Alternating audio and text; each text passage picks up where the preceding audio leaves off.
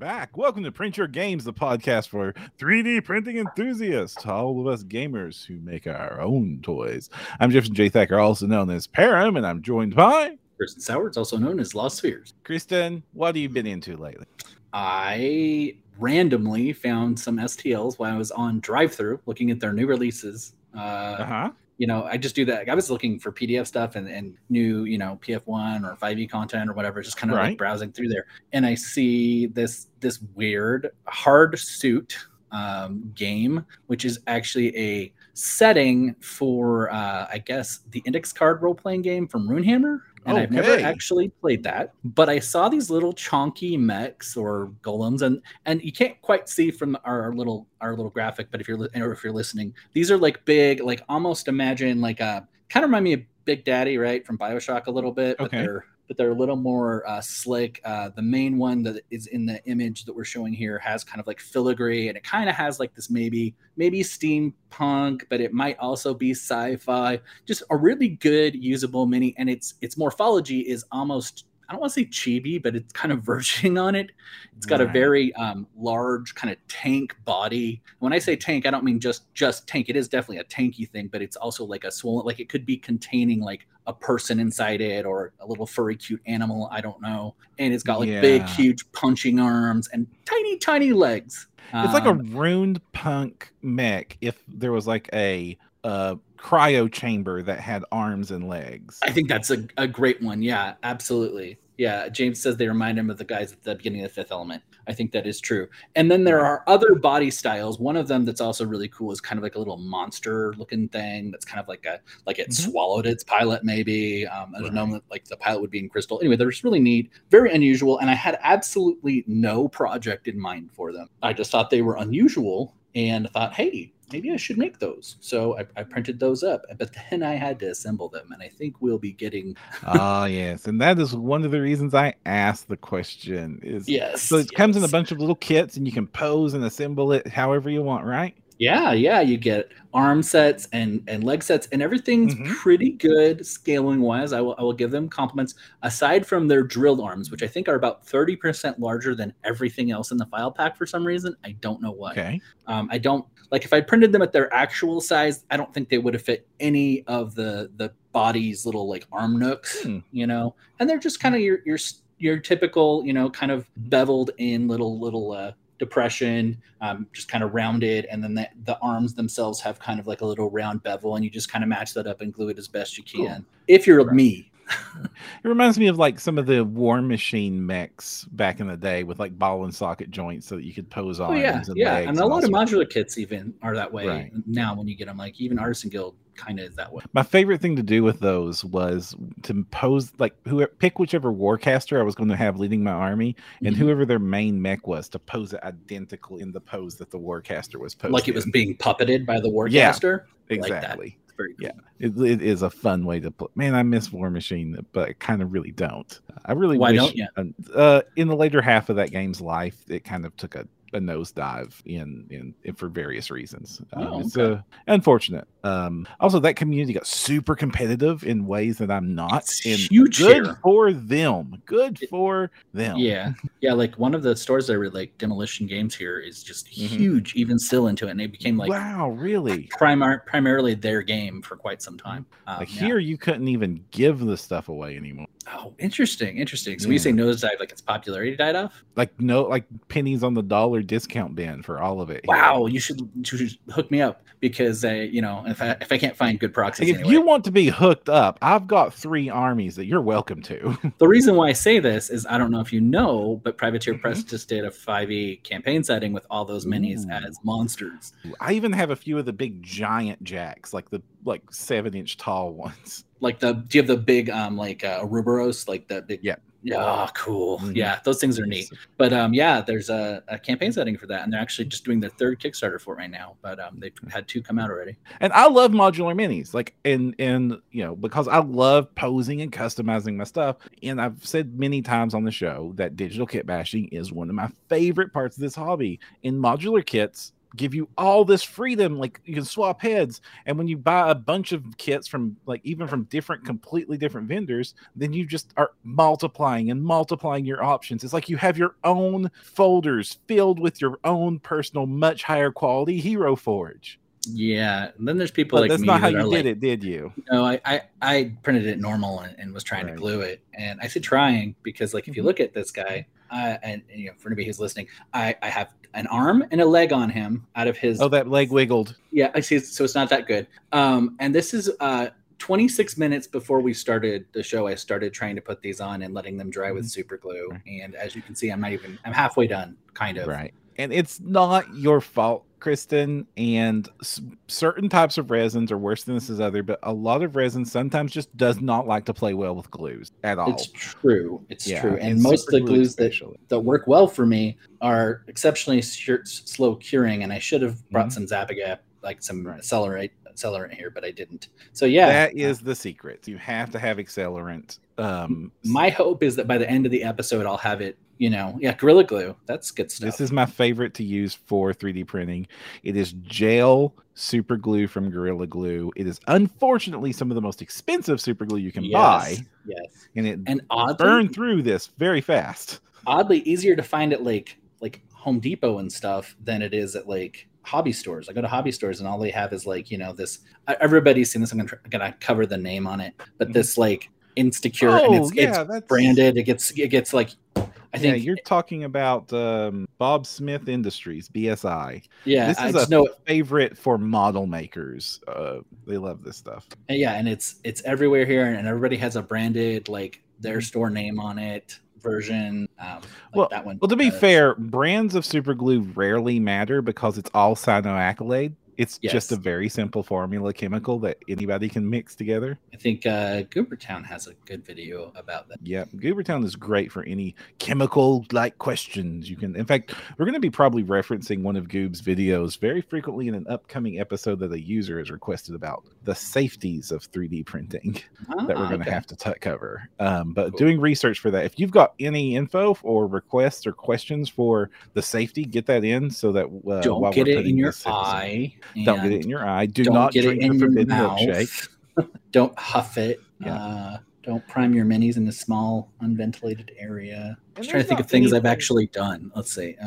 I've done it the way you're trying to do it too, where you just print a whole bunch of bits and then use it to assemble models. Like this is a whole lot of Ilhadil's High Elf kit to make Shadow Warriors. Yep. And underneath that, more. I think there's some dragon shields. And I mix it together with like Oathmarks and real kits and stuff. And there's nothing wrong with doing it that way. And there's a lot of fun. Just like get some Zap-A-Gap to make your life infinitely easier. Resin doesn't like it. The other thing is like sanding the resin a little bit on the sides will help. But when the second you do that, you have to wear a respirator because sanding resin is a great way to get resin dust in the air. Please to God be wearing a respirator when you do that. I'm sure I'll always do that. You really should. Like I know. It is like a fast path to Cancer Town if you don't. I've only dremelled the one once with that one. Oh my gosh.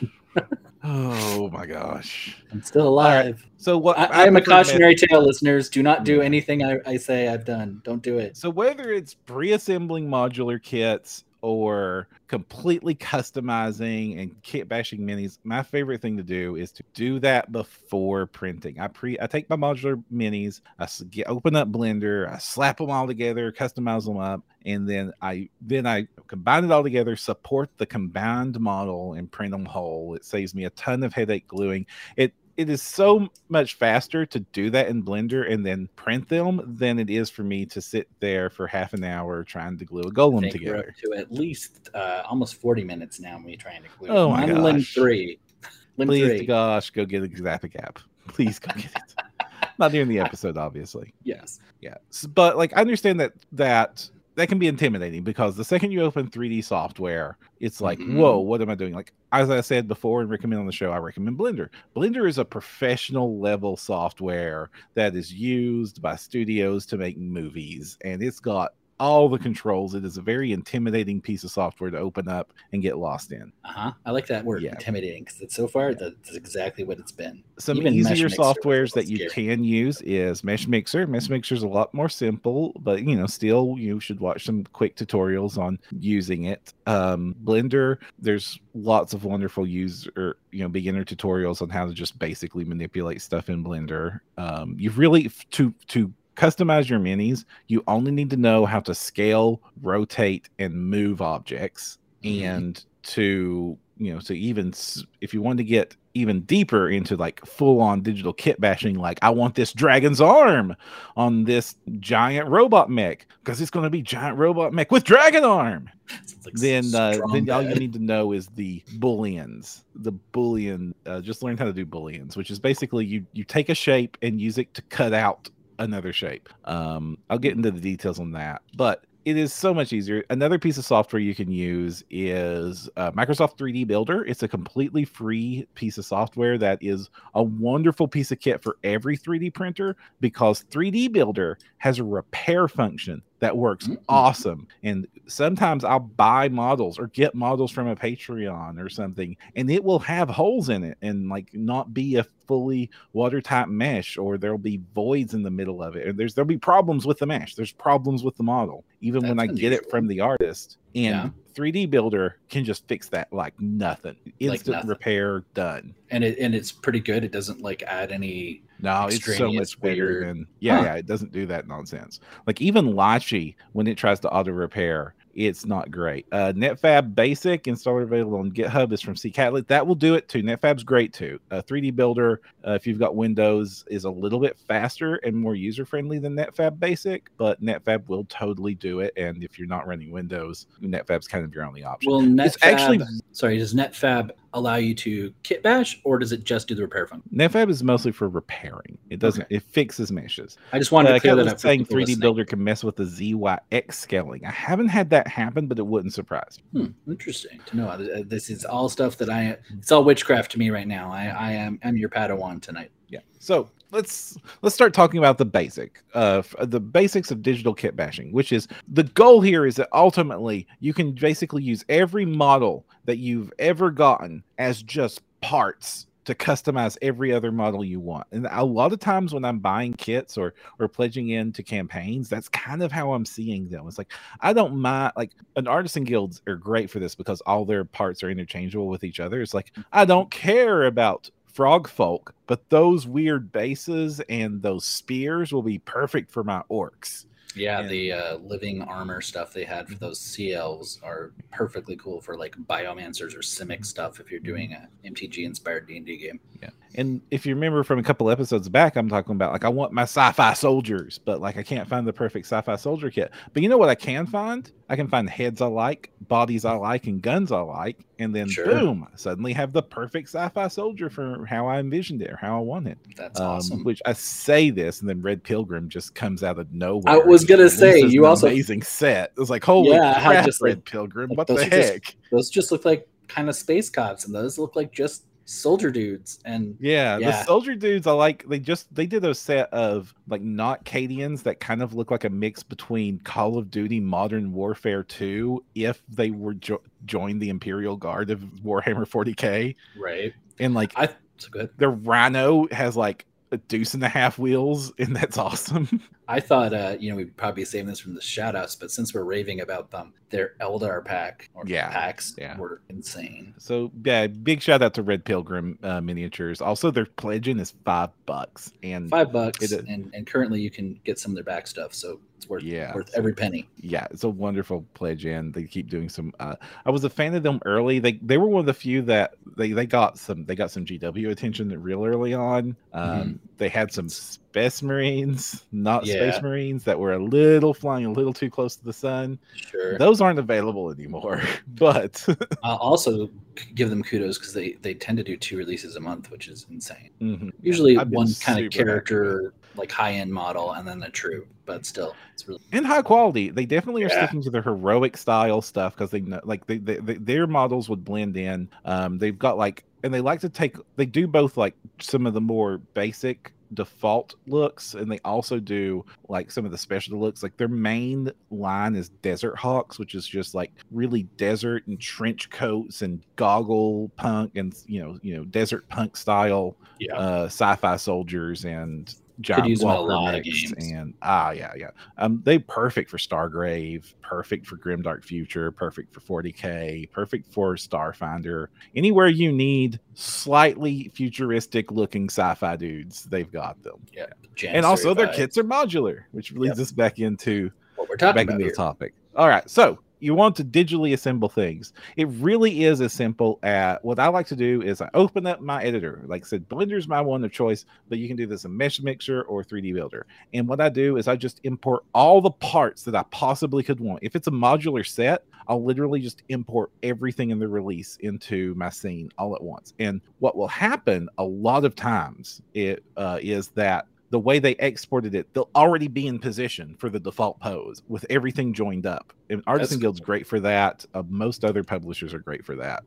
And then the extras will be like organized in groups arrayed around them and above them. So it's like it's basically just like a tool rack that you just pull down your parts, and I'll just duplicate the parts and bodies and heads I want, and then move them off to the side and just start sticking them together. And then you can select just the model that you've built with all the parts from either the set they came with or other sets that you've brought in to customize it. So I can just bring in heads, and then you can easily rescale the parts to match what you want. In fact, a hack I like to do to make sure that everything will connect is that if they have a situation where the chest piece itself is separate from the legs and arms and stuff, which is a very common option, I'll take that and make it 102% scale in place so that it gets a little bit bigger. And I know when you're combining parts digitally, you want to make sure that there is some overlap where the meshes intersect each other so that they will actually print connected.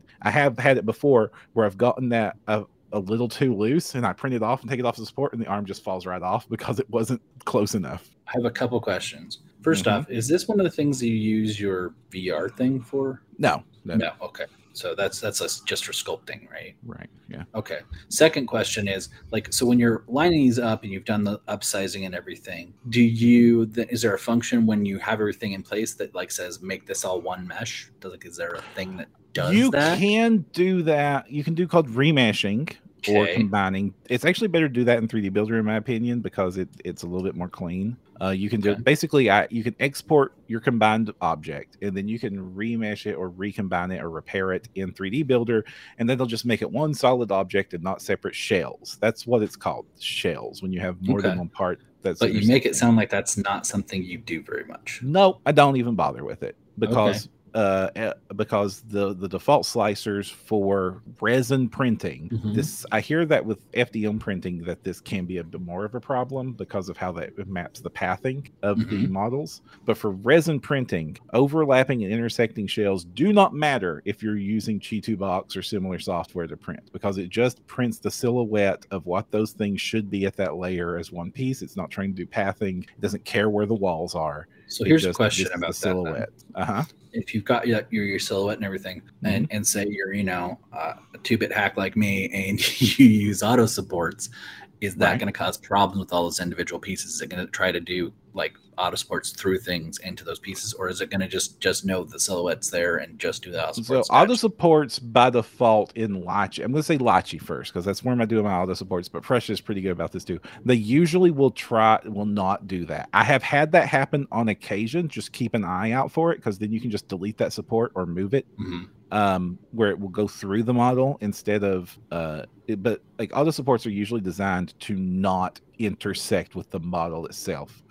That's kind of important, though. It will sometimes happen. When that happens, just give your model a spin when you see the supports to make sure that you don't have a shaft running straight through its arm. That's a bad thing. Well, like when I do my clunky low budget version of this, I do collision on the plate, and that definitely shoots auto supports through, and then I have to go through and try to tediously click them out. It's sounding like both of these options are much slower. If you do it and export it as an STL by itself, it shouldn't do that. If you do it in Blender, you do it in Mesh Mixer, and you support it as just one STL. And if you're having that problem, throw it in 3D Builder, repair it as a single mesh. It'll solve that problem, and you'll kick out, one shell, one combined object with no intersections. So are you saying like do that on like your normal print program and then save it and then like I'm confused. Your print program should not be involved until it's time to print the mini. Okay.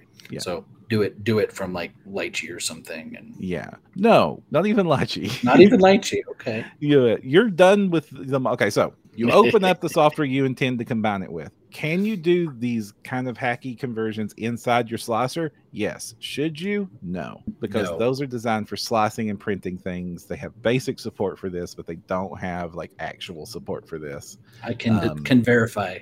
Verify. So don't do it in your slicer. Get Blender, get Mesh Mixer, get 3D Builder, whatever one you're comfortable with, and that's where you do your combining. Like here's some elves some high elves that I have done recently. My sea guard that I've shown off a few times on the show are heavily kit bashed. Like I chopped the tops of their spears off because they were tridents, and then I put normal spear tips on them instead.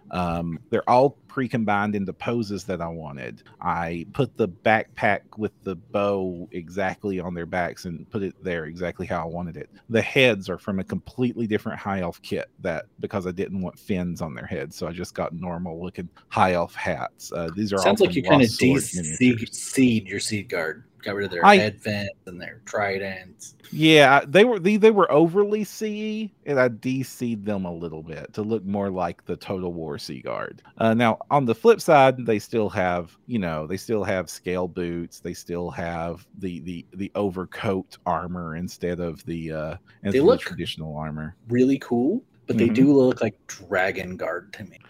Yeah, this is from Lost Sword, and this is part of their Dragon Kindred versions of the High Elves. So they all have a dragon theme. This is why I'm like, this vibe's dragon to me. Yeah. Very scaly, very cool. So I've swapped out parts and combined them together, and then after I got that done in Blender, I would take the finished model into Lychee to support it, and then I would export the supported file and print it in Chi2Box. You print from Lychee, you can just print it straight from Lychee. I know it's dumb that I don't need to do this step. I should be able to just slice in Lychee, but it's just part of my habit that I will export the supported STL from Lychee to print in Chi2Box.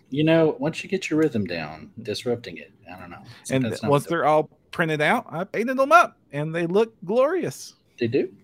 And like, honestly, I would not necessarily have thought that wasn't how they always were meant to be. Just looking at that, I wouldn't. And that's one of the advantages of having a 3D printer, because digitally kit bashing and then printing, it looks like it was a produced product that you bought from a blister pack in the store. Right, absolutely. I mean, if you're just listening to this, I recommend going to the website and checking out some of his Sea Guard that are this kit bash, because they just look like straight out of a blister pack is the right way to say it. Now, when you're combining things from kits or you're doing custom combining, it's important you do have that overlap so that the parts connect. You want to watch out for voids or pockets. You don't want to make air pockets inside the model or where resin will get trapped when printing. And you want to make sure you have a nice solid connection. Sometimes that's hard to do, because some artists, when they make these models, they intentionally oversize the connection so that there's some give. Because if the socket was actually 100% accurate, you would almost never be able to successfully put them together. So the hole is usually a little bit bigger than the socket that goes into it. I will attest that this model I'm trying to glue together right now is a victim of this, because these are definitely bigger than their divots. Right. So what I often do there is what I call digital super glue. Yeah. Where I will create a simple sphere and then place it between the joints so that the sphere is making the connection that the joint never did. Like, this is real common for like head joints, where I'll just throw a simple sphere into the neck hole before I put the head down, because the heads were meant to like sort of free flow into a socket there. Yeah. And sometimes when you get when you get them close enough to where actually will get a solid intersection, their chin is like way too into their chest at that point. So I'll just raise it on up and throw it's like just think of it like a digital version of a little ball of green stuff that you're shoving in there to make the joint solid. And that's what you're doing. You're going with just the sphere because it's kind of less obtrusive than like a cylinder would be, or also A sphere, because of its shape, it has very little chance that any part of it won't be printable, even without supports. Okay. Yeah, so it's like nice gradual curves. It's an organic shape too, so even if parts of it's visible after the print's done, it will just look natural when you print it and paint it yourself. It's and also it's real easy to size, and because you can like squish it in different directions, make it flatter, make it longer, make it oblong, egg shaped, whatever. It's real easy to like manipulate a sphere to be exactly the joint you need it to. Cool. That is a good tip. So that's a tip for that. The other tip is that to make sure that you do rescale your parts to match each other. Nothing looks a little more weird than the left hand twice as big as the right hand. I mean, unless you're going for that, like a mongrel man or something. Oh, sure. If it's intentional, then absolutely go for it. But yeah, most of the time you probably be the same. And that's for the basic part. So that's how you can just pre-assemble in 3D and then get it printed. And like if you're using modular kits, that's great. So what happens if you don't? If you want to go a little bit further, you're not just swapping parts from modular kits that are meant to be parts. Like these spearheads were not modular. Okay. I used because they were like the model in question wasn't a wrist joint. It was like the full arm is the modular part holding the spear in that position. I didn't want to try to just swap in another spear. So what I did in that case is actually just sliced off the top. And how do you do a slice? The easiest way to do a slice is using booleans in whatever program.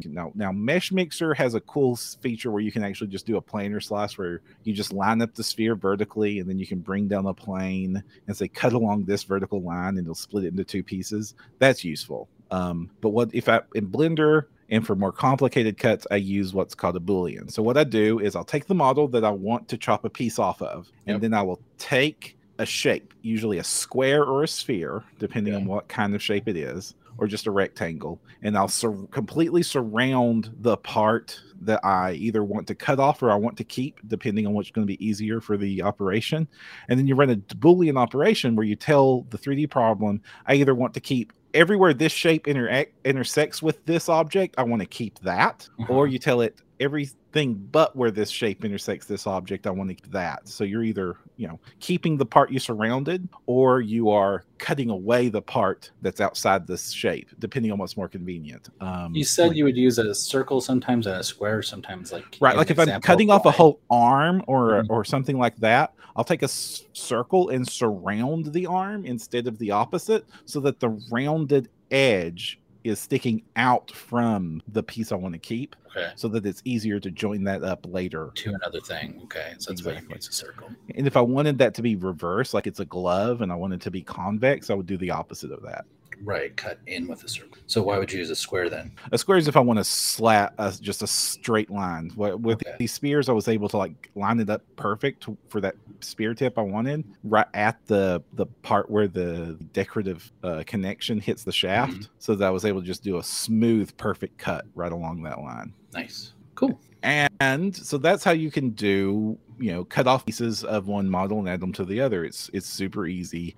Once you do that, it's just like it's a modular piece. And in fact, one of the things I've done but you can go further than this. You can go further. Okay. You can go further than this. And one of my magnum opus is for this. Okay, so learn a little bit of 3D sculpting. Opening up the sculpting tab, you can squish, distort, smooth out, carve shapes. Like you can create things from scratch. That's how these models are created. If you just learn a little bit to be dangerous, you can do a whole lot of customization. So this is Yoshinoko's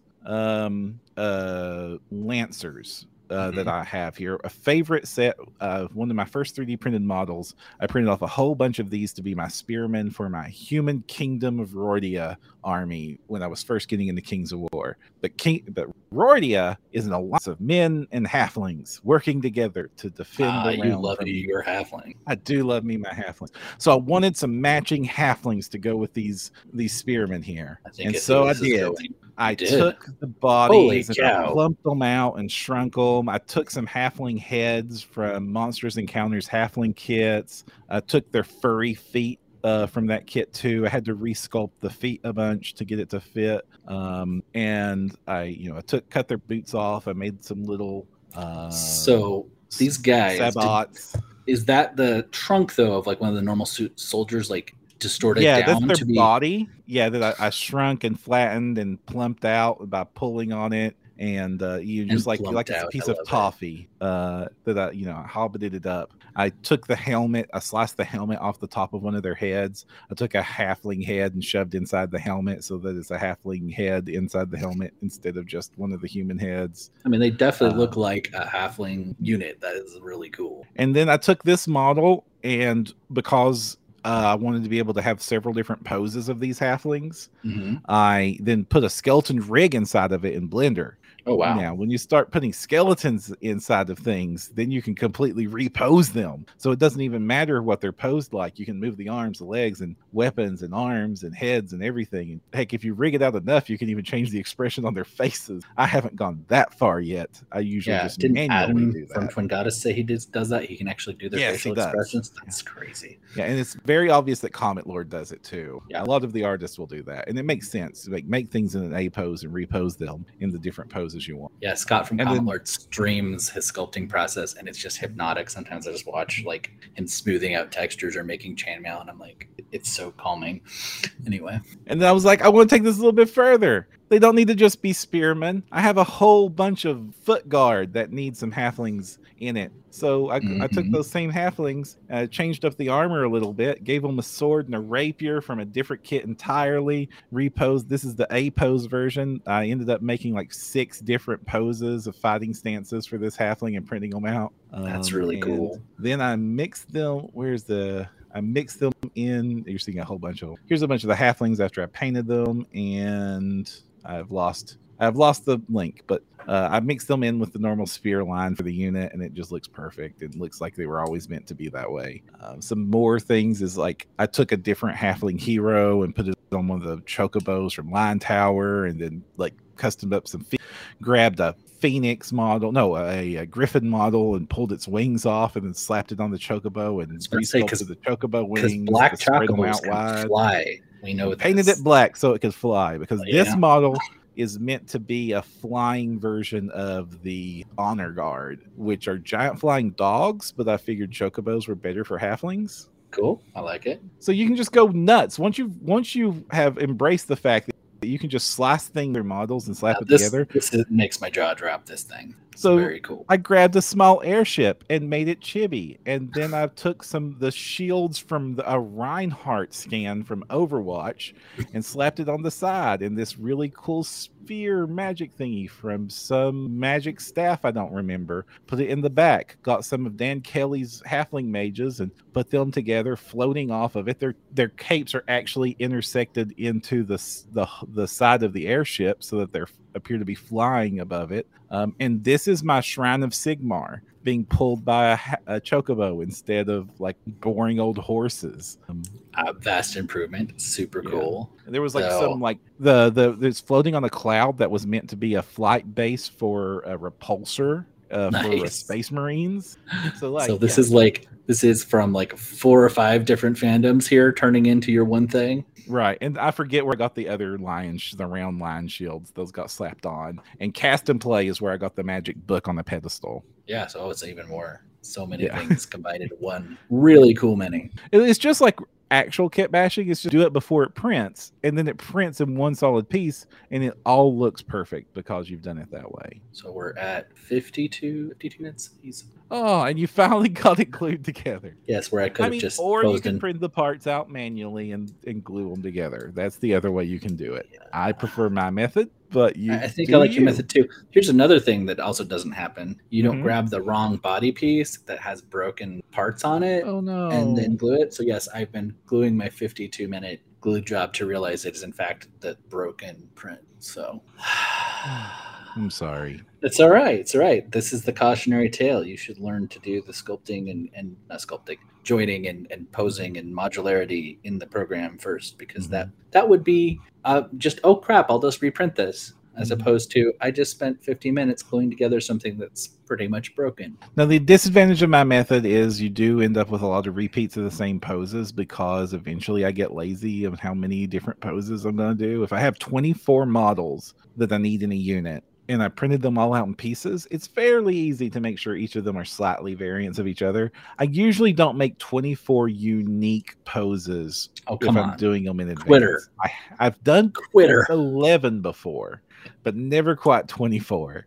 Usually I just sort of like 4 or 5, and I've said before, 3 unique poses is all you need for the illusion that it's. But if you did 11 and then axis flipped them, you'd have a lot. Yeah, you would have a ton. You'd have a ton. That's a lot. But you can do it as if you want 24 poses. It's nothing. It's just, you know, make another copy of the body, move the legs and arms around, slap on a couple of different, like grab a different sword. It's super easy. It's really just, what do you have time for? I just worry sometimes because, like, you know, I'm the sort of person, I downloaded the Black Desert character creator just to make, you know, different combinations of people. I don't think I ever actually played the game, but like you can spend hours on that character creator, and I just worry that, you know, if I get the ability to pose on my minis, it's all over. You'll never see me again. Well, you have that ability, and it's super easy to learn now. Yes.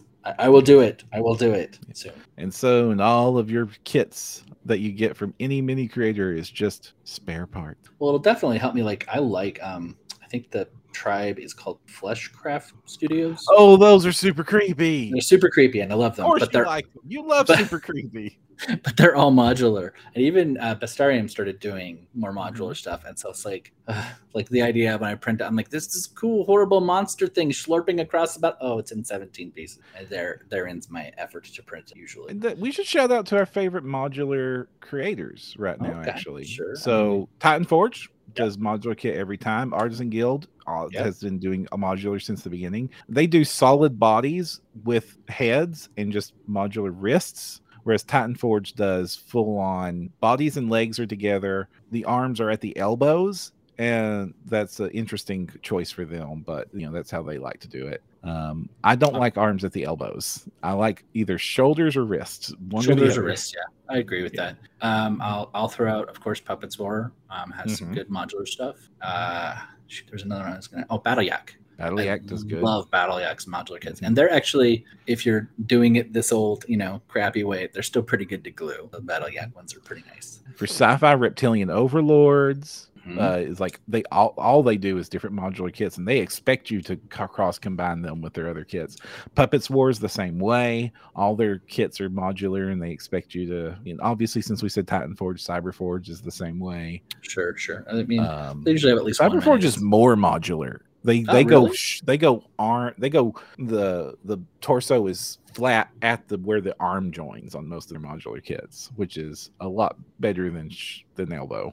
Yeah. I'm trying to think else to jump out at me.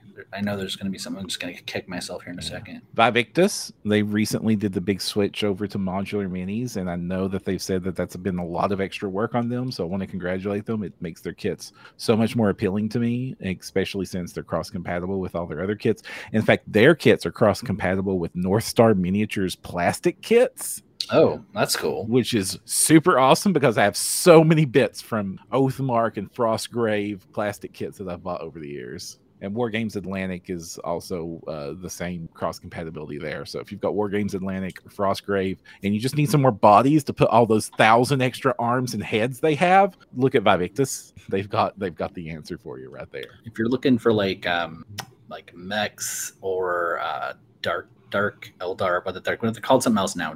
Drukari, or I don't know how to say it. Yeah, I would say Edge Miniatures does some good modular kits, and so does Dork Factory for the big mechs. And they actually started doing some very unique bug aliens recently. I'm kind of bummed out because I had unsubbed for them for a month when they dropped their like base warrior pack, and I'm like, they're just very unusual, very different looking. If you want like Tyranids but not Tyranids, or Alien Hive for, you know, OPR or whatever. Very, very fun, different looking bugs. I like me bugs. Everybody knows that. Speaking of which, I think Wild Mesh, some of their stuff's modular as well. Wild Mesh, Duncan Shadows, who we shouted out to last episode, they do a lot of modular kits for their soldiers, and they just released Undead Frog people. Undead Frogs, something I asked for. I don't know that it might just be a coincidence, but it made me very happy anyway. Duncan, if you're listening to the episode, we appreciate the zombie frogs. Yes, absolutely. Thank you so much. Also, they're one of the creators that switched to the $5 model too. So Red Pilgrim and Duncan Shadow are $5 patrons. Gosh, I'm gonna have to pick that back up. Sorry, it's like I love the $5 model for like, small select group of stuff for $5 is great. For a great way to support unique artists that it's really hard to compete with the Titan Forge, the Artisan Guild, the Epic Miniatures, One Page Rules. One Page Rules does modular too. One Page Rules, Invictus, and a few others, they do both. You get the modular versions in the folder, and then they pre-assemble default poses that you can also just print if you're not a modular fan. Right, which I really appreciate, because there are days when like I really need, hey, game's Monday, it's Saturday, I need to print and paint that. And like the idea of going in and adding another step to like build it out is just like, ugh. Right. Can't do it. I just started my Saurian Warriors, and instead of doing like custom poses, I just printed the default poses for those. It was so much like I love that I have the freedom to customize, but sometimes I just want a lizard man holding the club. Right, absolutely. Especially if you need a bunch of lizard men holding clubs. But you can bet when it's time to print my general, I'm going to customize the crap out of that lizard. Of course, yeah. He's going to be riding a T-Rex. He's going to look so awesome. Very cool. I'm trying to think. I'm trying to think of things like that have modularity, but don't like.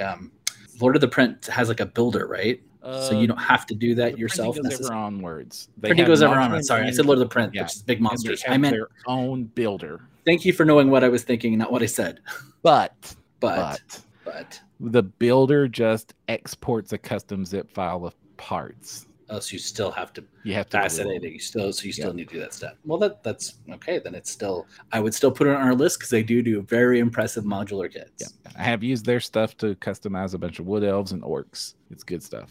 All right. In the news, moving on from this topic, we've got the fact that the Saturn IIs and Neptune 3s are starting to hit actual customer hands. We're seeing lots of people saying, "Yay, I just got it." So if you pre-ordered those models during the big rush there, expect those soon. I got my shipping notification. I should have my Neptune 3 tomorrow, that FedEx says. So I'm hoping to get that set up. I bet you that's what I just got a random FedEx, like, you're getting a package tomorrow. And it's probably your Neptune. I haven't compared tracking numbers, but I bet you it is since I got that shipping notification. So very cool. And we were talking a little bit about before the show started with Cast and Play, their interiors, that it does look like that's a resin focused terrain set. Even the walls are meant to be printed in resin. And they did a whole city where they made resin printable versions of the entire city tiles. Now that had a little bit of problem where when you try to print big resin chunks like that, like of their ship or of the buildings, because resin warps, you kind of have to do a little bit more work with green stuff to get it all pieced together.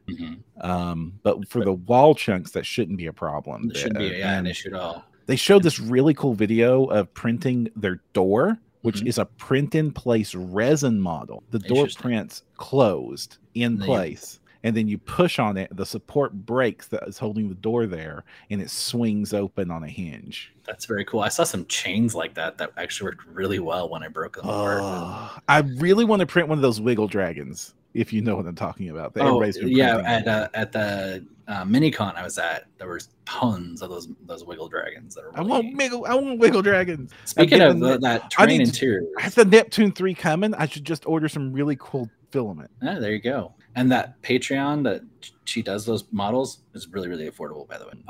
But I was going to say, before we stop talking about the terrain thing, since we talked about pirates a couple weeks ago, there is a pirate ship wall. So it does interiors of ships. And I thought, like, what a cool way to do that. Because when you're doing a map, it's already just the outline of a pirate ship. It's not and I was like, well, that's a really neat interior build out for your pirate ship. Very, very cool. So I'm strongly, especially where I'm getting Strahd running soon, I'm strongly thinking about just doing the ultimate dungeon terrain model where it's just a big circular ground texture, and then using these walls to instead of like trying to build the whole dungeon on my table all at once, I could just the big lazy focus Susan on the encounters and stuff. Like Black Magic Craft just did one, and a couple other people have done it. Yeah, Professor Dungeon Master is the one that came up with the idea, but like lots of people have kind of riffed on it and perfected it. And there was even a couple of like 3D printable versions that hit Kickstarter recently. My plan is maybe either doing it either as a circle, or I was just thinking about just like printing off 2 square feet worth of terrain tiles and permanently gluing them together. Sure. And putting that on the Lazy Susan. Yeah, it's got sharp edges, but it doesn't matter if it's round or not. I did also see a new Patreon that had printable stamps and rollers for doing a clay surface for that. Aha. See, yeah. So you print those out, and then you just roll your really cheap clay across that big round surface, trim that off, and let it cure. Yeah. And the guy I saw even had a grid stamp, so you could just go. Then when you're done with everything, you just did your grid stamp, and you got your inch grid if you use that in your game. And I was like, wow, that is really neat. I got these from a set off of Thingiverse for free, and the grid stamp is available there too for the same purpose. I used this on Dollar Store foam core. I glue that to chipboard and then run this across it, and that's how I do my tiles. And I think that would be a perfect base for using those terrain ones. Yeah, I could 3D print them from new printable scenery. Heck, the Kraken exteriors, I totally could. Like, I am kind of looking at like printing the wilderness version of that out as an option for this. Like the ones that go on the corners of the tiles, you mean? No, it's like they've got a grass texture, just open lock tiles, like wilderness textures as part of that whole Kickstarter they did a little while ago that I pledged in on. Maybe I missed that. I mostly did it just so I could get like the freestanding versions of the buildings and trees and rocks and stuff like that. But I also had like an entire ship's interior as part of that, so sure, I can do that if I needed to. But I don't think that Curse of Strahd goes into outer space. I don't think know so yet. Unless you're really gonna like do like a big Spelljammer finish for it. I could remap it as Vampire Hunter D's Curse of Strahd, and then you're all on Mars with cyborg ponies. Though I think we only have Pathfinder rules for that. Although you could probably get that. Do you know how hard it was to track that down for my? Yeah, I don't have the physical one still. I lament that. I have the PDF, but I do not have the physical print of that book. I had to track that down. I ended up getting it on an eBay lot where somebody had like bunched it in with a bunch of other stuff. I don't think they knew what they had. Huh. Yeah. But I'm surprised you didn't back it physical back in it. Maybe you probably were in a similar position I was. Yeah, I mean, like I love podcasting. Don't make me rich, people. So some months are leaner than others, and that had a real expensive buy-in. It did for the physical. Also, for sure. It wasn't announced as an official Pathfinder project until after the campaign. Yeah, which I thought was really weird. Like they had a playable class in it or two, and a whole bunch of stuff. Yeah, it was cool. And Wes Snyder wrote it, and I can't imagine a better person to write that source book than Wes. Absolutely, and it's got such little weird, creepy magic items in it that I still like rip off for things to this day.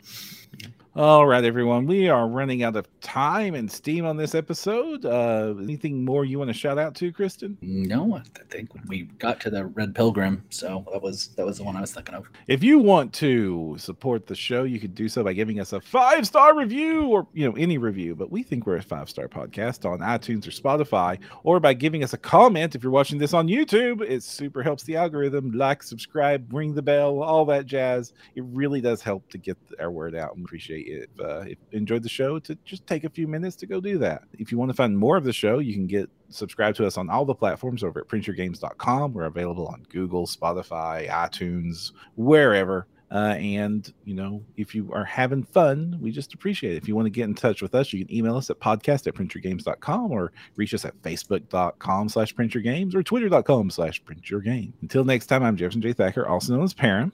I'm Kristen Sowards, also known as Lost Spheres. Don't forget to use your screen protector. And we will see you all next time.